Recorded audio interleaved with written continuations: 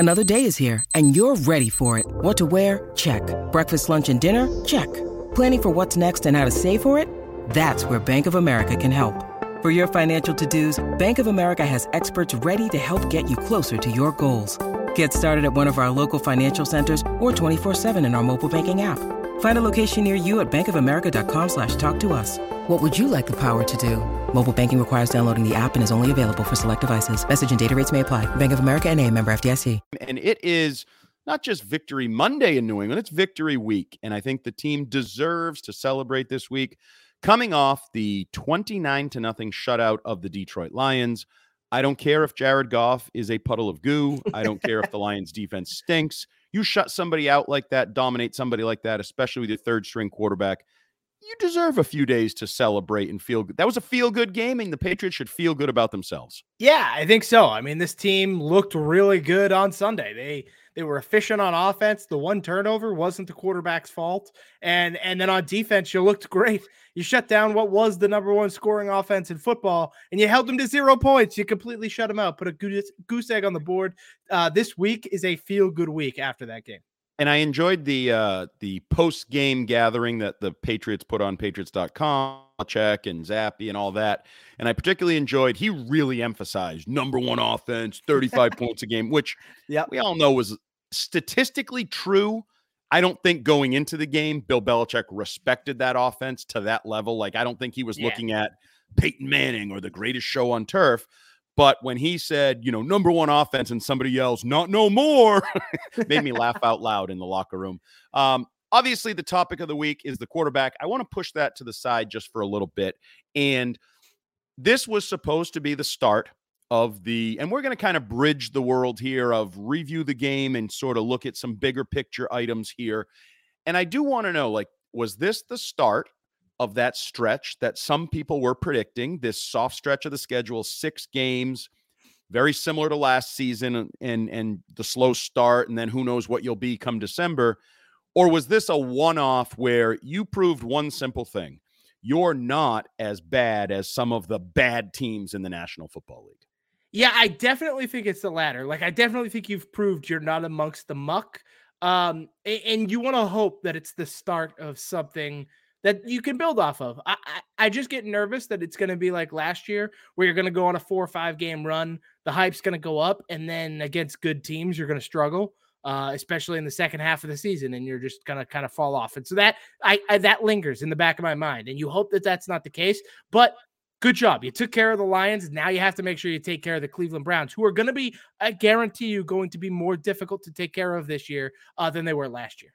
Yeah, and I think it is important, like incremental steps. I always try to put things in relation to expectations or sort of relative to your lot in life. And, I always use comparisons like if one of your kids that always gets straight A's gets a B, you say, whoa, what happened this week?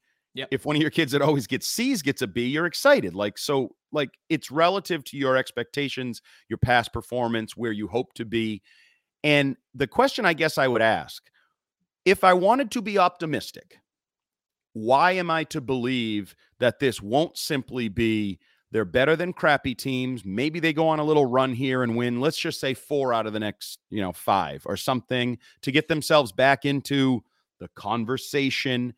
But why am I to believe it's not going to end the way it ended last year, as you said, because you got the Bills twice late in the year, you got the Bengals. Why am I to believe you're not going to fail to measure up? Yeah, and that's hard, right? Like you're grappling. I'm grappling with that. You're grappling with that. I think a lot of fans are. I don't know that this team has showed that they're going to be able to compete with the Buffalo Bills, who have been an absolute machine. That team that you beat in the Steelers, well, they absolutely pummeled them, like 38-3, straight up body bagged them.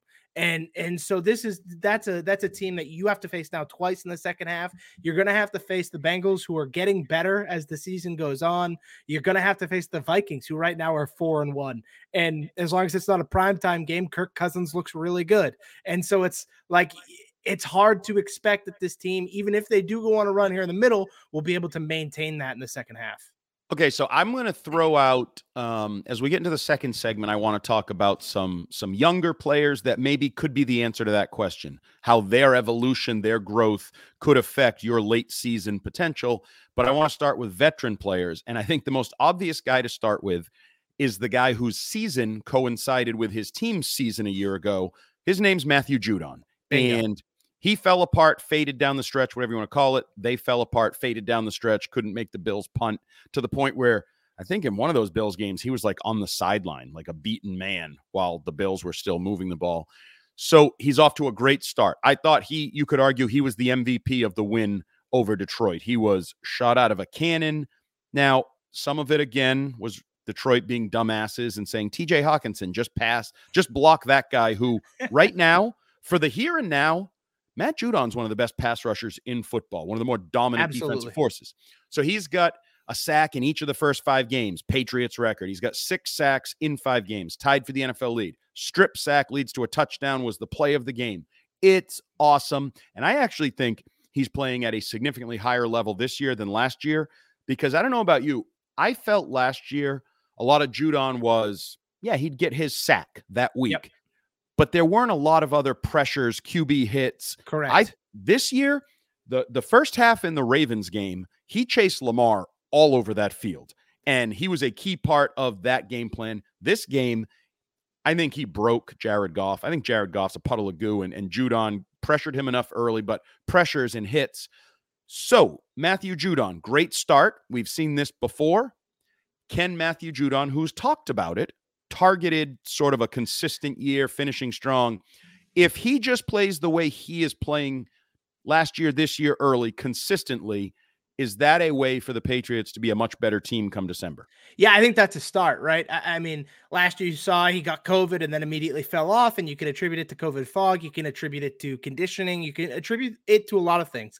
But I think you hit the nail on the head when you said that, like, last year he got his sack and that was in the box score. But this year he's making his presence felt throughout the game. It's not just a box score thing anymore. It's like he is the cornerstone of that defense. I think partially it's helping that there's a little bit of a pass rush on the other side, right? I think Dietrich Wise has been great to start the season, especially in those first few games. He was having a major impact, and I think that's allowing for Judon to make even more of an impact, because it's like, we can't just only worry about pass rush from this one side. Like, they're going to be able to pass rush from both sides, and we have to take that into account. So I think, that's going to help him a lot as the season goes on. He's probably going to face a few less double teams than he normally would, which is a positive. But ultimately, it's going to come down to his conditioning. Is he ready to make the run for the second half? I believe that he is. I think this guy is awesome. I love Matt Judon. I said before the season, this is the guy you kind of want to rally around. This is the guy you want as that leader in the clubhouse. You know, you look back at the old days, your Ty Laws, your Willie McGinnis, guys like that who commanded the locker room. Matt Judon needs to be that guy and can be that guy, because not only is he an amazing player, but he's also an outspoken, well-spoken member of the team. So 2 things there. First of all, I think he's even more important than some of those guys, because I don't think he has as much around him. He has to be definitely one of those tent pole guys. And I agree with you. I think he continues to, he always talks to the media. Not that that's the be all end all, but like, I think he is a leader, a spokesman, an energy guy, a little bit of a face of the team, a swag. Yeah. And I still think his celebration is underappreciated. I really enjoy his sack celebration. So I don't necessarily know what it is. I know it's like a wipe, but like, is he just like wiping his face? Like, is he supposed to be like a wolf that just tasted blood and he's wiping it off kind of thing? I don't know that he's ever been, I'm sure he's been asked. My interpretation has always been that, like, he's wiping his mouth after eating, after feeding, after, like, he did his job. He feasted on a quarterback, and I'm wiping my mouth. Because it's really odd you bring this up. I thought about it when I saw him do it this weekend. And the first thing I thought was, wow, it looks like he's wiping away a bunch of boogers. Like, that was the first thought I had. I mean, that's a little gross. And I don't think it's that. I think it's more blood or food or feasting or something. Of that nature. So yes, I like that. I also have a quick little side story. Okay. And as Homer Simpson, nugget. I like stories. Not really a nugget, just a side story. I had a friend at the game this weekend, and the friend watched Matthew Judon throwing the ball around pregame. And you know how he does sometimes, the crowd, various people, whatever. He apparently overthrew somebody, and some random dude grabbed the ball and then ran into a porta potty. And Matthew Judon ran to the porta potty and was slamming on the door, going, "Give it back, come out," smashing on the porta potty. So one of the more and I actually have a photo of Matthew Judon. Maybe I can hold it up for the camera to see, standing at the porta potty. That's unbelievable. Trying to get his football back that somebody ran off with. So, nope, that's not it. Careful what you show us, Andy. Here it is. So I have a photo right here of Matthew Judon, and I think you can standing see that. At the porta potty. At the porta potty, waiting for the guy who stole the football to come back out of the porta potty. And I actually don't know how the story ended, but it just made me laugh because I like Matthew Judon. He was the media good guy of the year last year in his first year here. And he had that one incident, remember, with the reporter in Baltimore, that I had questions about what kind of guy he was. I don't have questions anymore. Seems like a really good dude.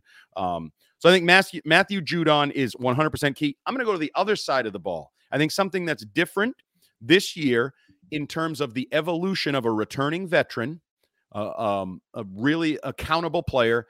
I think Jakobi Meyers is taking some steps forward. And it's funny. I've been in this feud with Christian Fourier about Jakobi Meyers. I love Jakobi Meyers from day one. Literally day one in August of his rookie season, I said, that guy's going to have a better NFL career than your first-round pick, N'Keal Harry. That guy is better. And he's proven that. He's taken advantage of every opportunity. But I also thought he had a ceiling. I thought he was like soup.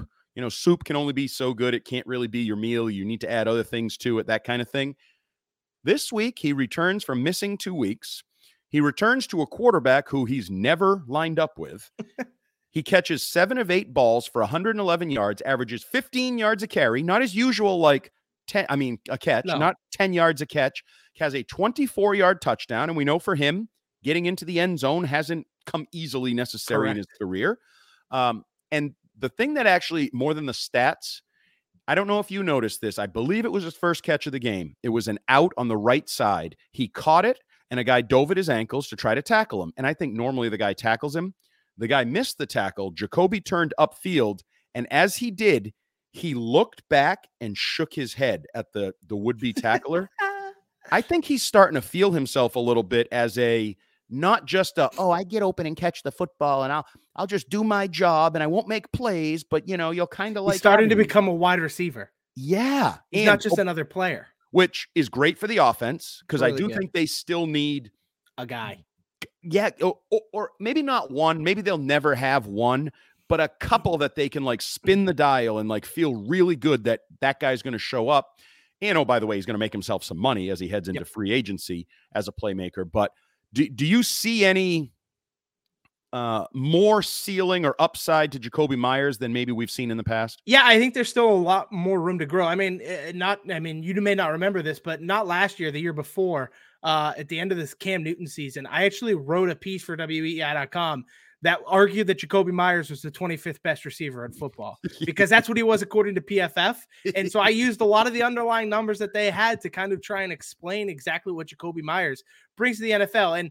And that might have been a little hyperbolous at the time. And last year, I didn't really believe myself anymore. But this year, I'm starting to believe that he has the ceiling to get there, right? He's showing you that it's I can be more than just a guy who catches the ball and falls down. I can add a little yak to my game. I can get more added to my game. Belichick raved this week about Stevenson and how he has worked so hard at things he wasn't good at last year. Yep. And I think you're also seeing that with Jakobi Meyers, right? He's clearly worked at things that he wasn't necessarily good at in his earlier years in his career. And you're now starting to see some of the fruits of that labor. Okay, so you just mentioned him. I agree with you. I think Meyers is evolving, and we'll see where it can go. You just mentioned another guy I wanted to talk about, Ramondre Stevenson, who have to now. Looks like he's going to get his opportunity. Damian Harris goes down with the hamstring. You only have 2 backs, so he's got to be the guy to run the ball. You want to run the ball. He runs the ball incredibly well. He's so good. 25 carries, $160 on the ground, catches a couple balls. We've talked about in the past how he's evolved as a pass catcher and a third down option. And I've added a comparison to my Le'Veon Bell, because I still think Le'Veon Bell's there. Also, this year, I'm adding a little poor man Saquon Barkley to his look because I think the build is similar. I think there is some footwork, jump cuts that are similar, and the ability to make some plays. I said poor man's, by the way. I mean, we'll see where it goes. Let's be fair. My comp to him when he got drafted, when you and I were back when this was still the Off Day podcast, you and I broke down his running back class. I outright compared the guy to Aaron Jones. So like I too, and that's probably a good one. This guy. Yeah, that's probably a good one too. Yeah, but you're going to have to ride him. The one concern I have is that's a step up. You know, it's one thing to know your every other series. You can tap out when you get a little tired, and Damian Harris can come in because Damian Harris is good. Yep. Stevenson is better, but Damian Harris is good. But there's a difference between being a two-headed monster and now I'm going to need to lean on you for, I think the reports are now the hamstring could cost Damian Harris a couple weeks, but he's coming off a 25 carry game. So if you go to another, let's say 25 touch game, 20 carries, couple catches, whatever it may be, how does his body react to that? How does he feel with that? And I will say the offensive line is also playing very well. And the more he gets the help from those big guys up front and Trent Brown being engaged, and from my perspective, hopefully Marcus Cannon at some point taking over the right tackle spot. Because please, God, if you're going to pick one weakness on the offensive line, it's Isaiah Wynn and the penalties and the sacks and the things that he's done negative. But Ramondre Stevenson, I looked it up today, is 18th in the NFL in yards from scrimmage. Now, obviously, that took a big bump this week with 160 yards rushing. I think he can be more than that. I do think absolutely. He can be I don't know. You're not going to get 160 yards rushing every week because if so, then he'd be like, it's unrealistic. Yeah. But I don't think it's unrealistic for him to just be up near 100 yards and then 100 scrimmage yards. If he's getting 65 to 70 rush yards and that 30-ish receiving yards on checkdowns, like that's what you want. That's what you would hope to expect from him if he's playing on all three downs. And I think he's capable of it. I think he's showing you that he's capable of it. This guy is unbelievably talented. He works his ass off. Belichick glows about this guy. And if Belichick is glowing about a player currently on his team, you know how good that guy is. And what actually stood out to me, and I think this may have been with you guys on the Greg Hill show, when he brought up Ramondre Stevenson's mistakes, when he said that pass protection against the Dolphins and the fumble. That was off my question that I asked him. I don't believe he does that unless he is 100% sure that he's talking about a guy that is well beyond that. Like that's such a thing in the past. The idea like we're going to laugh at this someday. They've reached the point where they can laugh at those mistakes because Stevenson has advanced so far in basically 13 months. So, a little over a calendar year. Belichick said he's like, this guy has grown so much in 20 games. And he is growing at such a rapid rate that as Patriots fans, you haven't had a running back quite like this in a very, very long time. Now, I'm going to say since Corey Dillon? I think he's a better pass catcher than Dillon. So I'm going to say you haven't had maybe Curtis Martin. Curtis Martin. Yeah. I think that might be how far back you go. Cause I do think his pass catching ability. Now you're going to need that because you don't really have a third down back. You don't really have a backup running back right now. I have no desire to see Pierre Strong or Kevin Harris. There's just, you're kind of flying. You may actually have to add a veteran running back. That wouldn't stun me if they brought somebody in right now because I don't know how you can feel overly confident about those two rookies. And Ty Montgomery, I didn't even look. When's he eligible to come off of IR? I don't think until week 6, I believe. I think you're and I don't know his health status obviously right now. I think you're really thin at the running back position. As excited as I am, and I'm also intrigued to see when Harris comes back. How do you handle it? Like, is Ramondre now the number one back, the starter? Well, I think the next 4 games or the next few games without Harris will help determine that, right? Like, I think that's going to be a major influence on it is how well does Stevenson take on that load? And Belichick said, literally quoted as saying, we have as much confidence in him as you can possibly have in a player, right? Which is very high praise and exactly what you want to hear, but it's just a matter of actually seeing it. And even though you are super high on him, I have also been super high on him. It's a matter of actually doing it at this point. and staying healthy is Yes. part of it. Well, yeah, exactly. That's a At huge the running part back of it. position, you're going to take a pounding. I was watching Josh Jacobs for the Raiders on Monday He's night. been awesome. He's been awesome, but like you can actually see the years of his career coming off his body as he takes hits or chooses to hit people. So that's the thing Stevenson has in his favor, though, right? Is Josh Jacobs has had 250 carries 4 straight seasons. Like this guy is constantly getting a ton of carries. Stevenson doesn't have that much tread on, like that much use on his tires, right? Like he's still relatively fresh in terms of that. And I think part of that is the way they've managed it. They want it to be that way. I think they've always wanted a 2-back because I think they look at these teams like the Giants or the Panthers and like their star goes down and all of a sudden you're scrambling and you don't know how to. And I would also say Stevenson makes people miss a lot. Josh Jacobs loves contact. He likes to run people over, but I'm sorry that takes a toll on your body too. Those are hits that you don't really want to be taking for the longevity of your career. Yeah, and the underlying numbers would suggest, I mean, Ramondre Stevenson since last year has been in the top 7 or top 5 of forced missed tackles per carry, like across the league. Like this guy is an elite tackle breaker and tackle avoider in a lot of situations. Like you saw it happen multiple times where he's so patient with the ball. He can take that stutter step and juke left, juke right, and kind of avoid some of those would-be tacklers to avoid some of those bigger contact. I'm going to tell you how big this win over the Lions was. That just led to the most positive segment in the history of the Six Rings podcast. And Fitzy wasn't even here to take part in it, Mr. Fanboy from Foxborough himself. That was positivity built on a beatdown, shutout win over a bad Lions team that actually broke Dan Campbell, and he may end his coaching career. He may be crying. He was a puddle of goo at the post-game podium. But we are not a puddle of goo. We're moving forward with the Six Rings and Football Things podcast. Please download the Odyssey app. It's the easiest way to listen to our podcast, but you can obviously subscribe at any of your other podcast outlets. And if you want to interact with Scheim and his newfound positivity, because just wait, next segment, it may take a turn for the worse, you can hit us up on Twitter at 6ringspod. That's the number, or email us at 6ringspod@gmail.com.